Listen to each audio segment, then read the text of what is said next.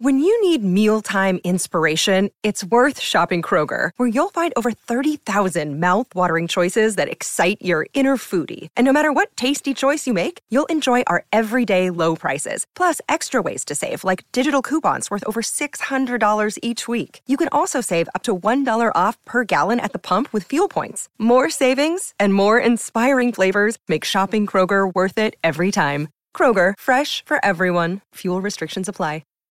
The Drive Show with Peter Vlahos. Toolmart, your complete tool centre. Proudly WA owned and operated for over 40 years. A little driving on a Saturday night. Yes, a very good afternoon, everybody. Welcome to Drive. Great to have your company. You can join us anytime on the Tempera Bedshed text line, 0487 736 736. Bedshed, experts in Tempera mattresses, pillows and adjustable bases. Check the range of Tempera products in store or visit bedshed.com.au, or you can jump on the Scarborough Toyota open line. The number to call is 13 12 55. They buy all makes and models there at Scarborough Toyota. They also service all makes and models as well. Wherever you may be listening, SEN Track 657 here in Perth, SEN Spirit 621 in Bunbury in the southwest, SEN Kalgoorlie 1611 on SEN Peel on DAB Plus or on the SEN WA app. Great to have you on board. Coming up later on, I'll speak to Rodney Eade, of course, the former coach who has coached 3 AFL clubs, Sydney, Footscray or the Western Bulldogs, and also the Suns, and probably exactly knows how David Noble would be feeling at this point in time. We'll talk about the exit of David Noble and what North Melbourne do next, and also the other major footy issues during the course of the last few days. So Rodney E is going to join us a bit later on. Always a good listen is Rocket Eade. Also, we'll speak to one of the big signings for the Perth Glory. They started their pre-season the other day. This is their first week of their pre-season. A season ahead that they're looking at redemption after what was a terrible season just gone, finishing bottom of the A-League. Of course, they had their COVID issues and they had injury issues, and it really was a terrible time for the Perth Glory, collecting their very first wooden spoon.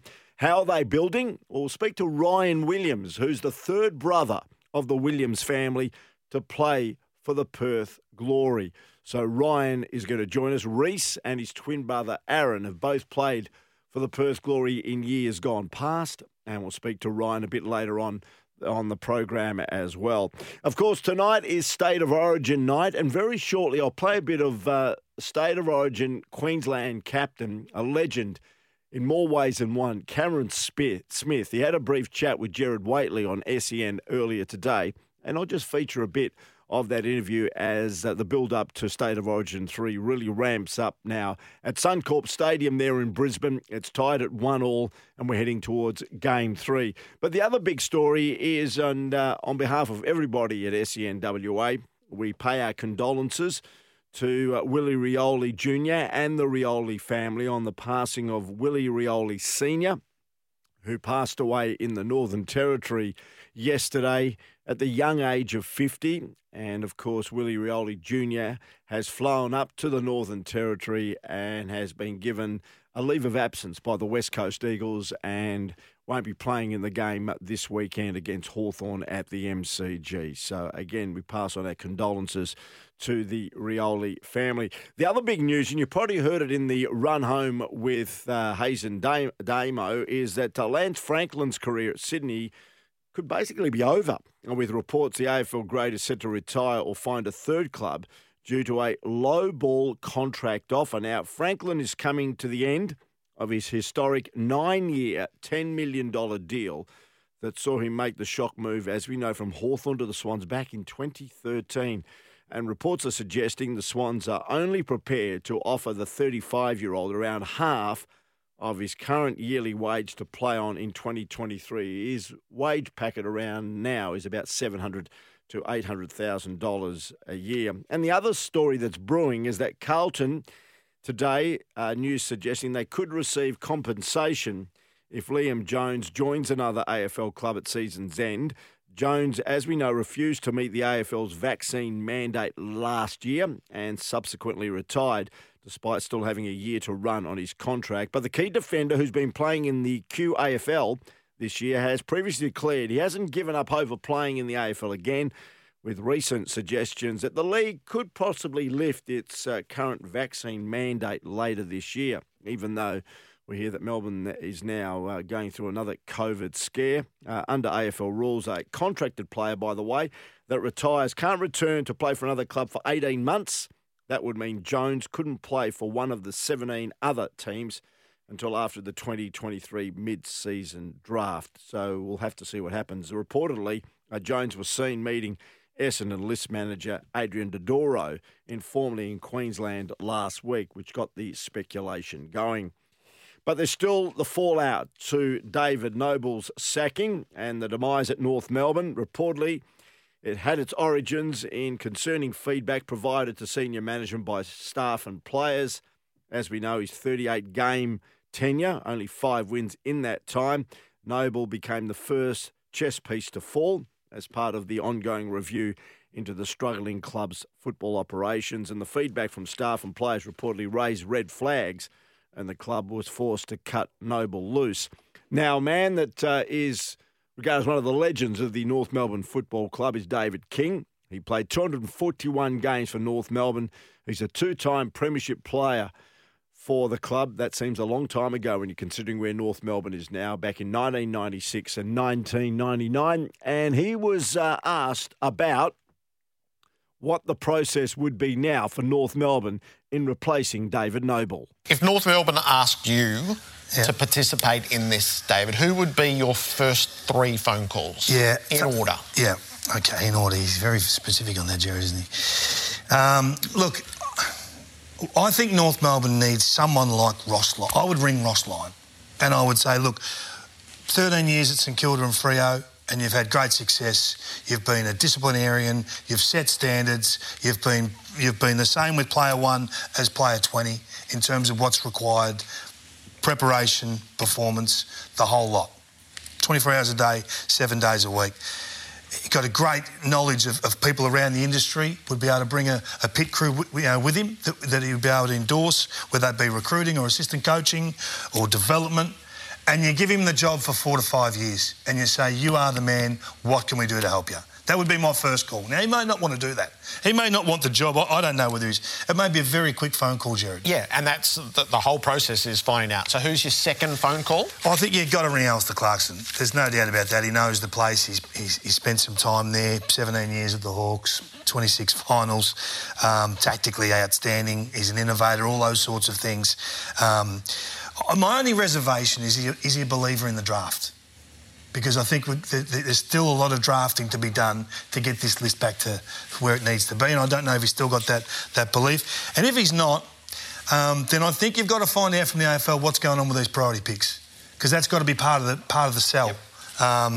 But you certainly got to be asking Alistair. There's no doubt about that. But you can't blow the bank on the rest of your football club just to get Alistair. And your third call? The third call was an interesting one. So if you can't get either of those two gentlemen, then I think you're back to the absolute process of it all. And you run a proper process. I felt sorry for Robert Harvey last time this job was up. I don't think he got a fair run. Okay? So put that on the table.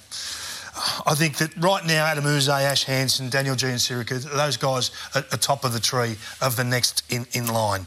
But I wouldn't necessarily be ringing those guys. I'd be saying, we want you to apply, and it is a genuine race against, and you pick 3, 4, 5 people. Whatever you want to interview, you pick those guys and you tell them that's it. And then you go after the support crew, and this is where it gets really interesting. Choco Williams is a must if you're going to have a young coach. Leon Cameron, a must. I would go for these types of guys. James Hird, hey, come and do your 2 years back in the system with us before you put your hand up to coach again. And get things rolling from a support crew side of things to support that guy who's going to be inexperienced, and you can't have another failure just because of inexperience. So that's where I would go. You may need help with a soft cap. I think the AFL have got to recognise the Kangaroos need help.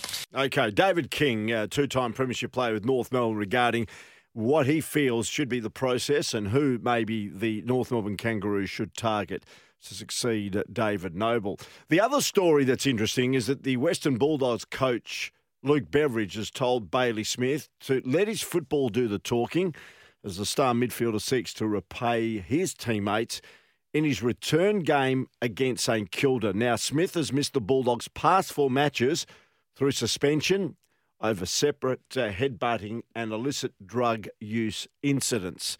Here's what Bevo had to say after his conversation with Bailey Smith. I said to him I was probably more concerned about the headbutt than what happened at the end of last year. And, he's moved on from all that from last year. So, he was obviously frustrated with himself in regards to that. But we all know that, he's put all the right things in place and we manage and support him with his well-being here as well as anyone can. And I just think, Bailey's the type of competitor that turns up early to games and winds himself up and absolutely wants to be the best player out there for his club and his teammates. And we sort of almost flies in the face of, trying to take the edge off and creating some calmness, in your life. He is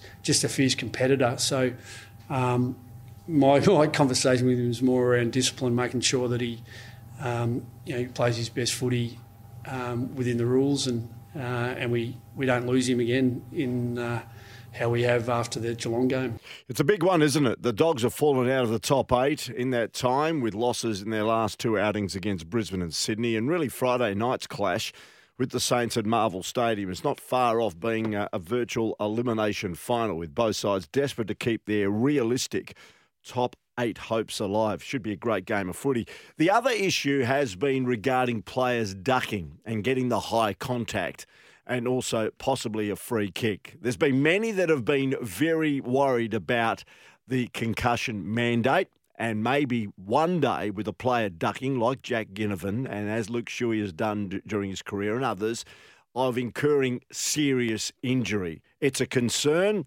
and it's certainly caused a bit of division. Now, Ray Chamberlain has had his thoughts on it. Of course, he experienced AFL umpire regarding high contact. This is what he had to say. So, for instance, ducking, right, that's quite obvious. Yeah, so player head up, not head down over the ball, gaining possession. Player comes up, player drops their head down. That's one that we can manage that. So at the moment, if you duck, that's deemed to be a prior opportunity. So we don't penalise you for ducking, but you've lost your rights. Yeah? So I find that one we can do. The one where they hook the arm, shrug and lift, there's this obvious physical tell where you've got the arm goes up above your head basically. And I think of, and I don't mean to pin individuals, and I know these guys, I don't think they'll take offence, but you think of Shuey a few years ago and that type of, you can pick those ones up. The lowering, so where you go through the trap door, that is much harder. That is incredibly difficult. Not when you're on the couch and you've got 6 camera angles and you can review it.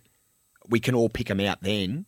But one go, mate, you think holding the ball and tackling is hard to read now? Yeah. Nah, I personally think they would be incredibly challenging to find consistency and accuracy across the board. There you go. That's Ray Chamberlain, experienced AFL umpire regarding that. Interesting, Isaac Heaney from the Sydney Swans. Of course, Sydney play Fremantle here on the weekend. Gave his thoughts on that program last night about drawing high free kicks. I'm not a massive fan of it, but I guess it's pushing the rules a little bit, and if it's within the rules, it's within the rules. And I think there's 2 ways you can look at it. As it's obviously not ideal for the head. Obviously, it could open up other opportunities for you to get head knocks and whatnot, and we're trying to protect the head these days. And the other way, you're drawing free kicks and potentially kicking goals. And I mean, if I get a free kick, kick a goal, I'm going to take it any day of the week. But it's becoming more and more prevalent, and I'm not a massive fan of it, but I believe it's like AFL is one of the hardest games to umpire, so it's a tough job for the umpires, and they're doing a great job at the moment, and there's always going to be those questions thrown around, so yeah, it's a tough subject.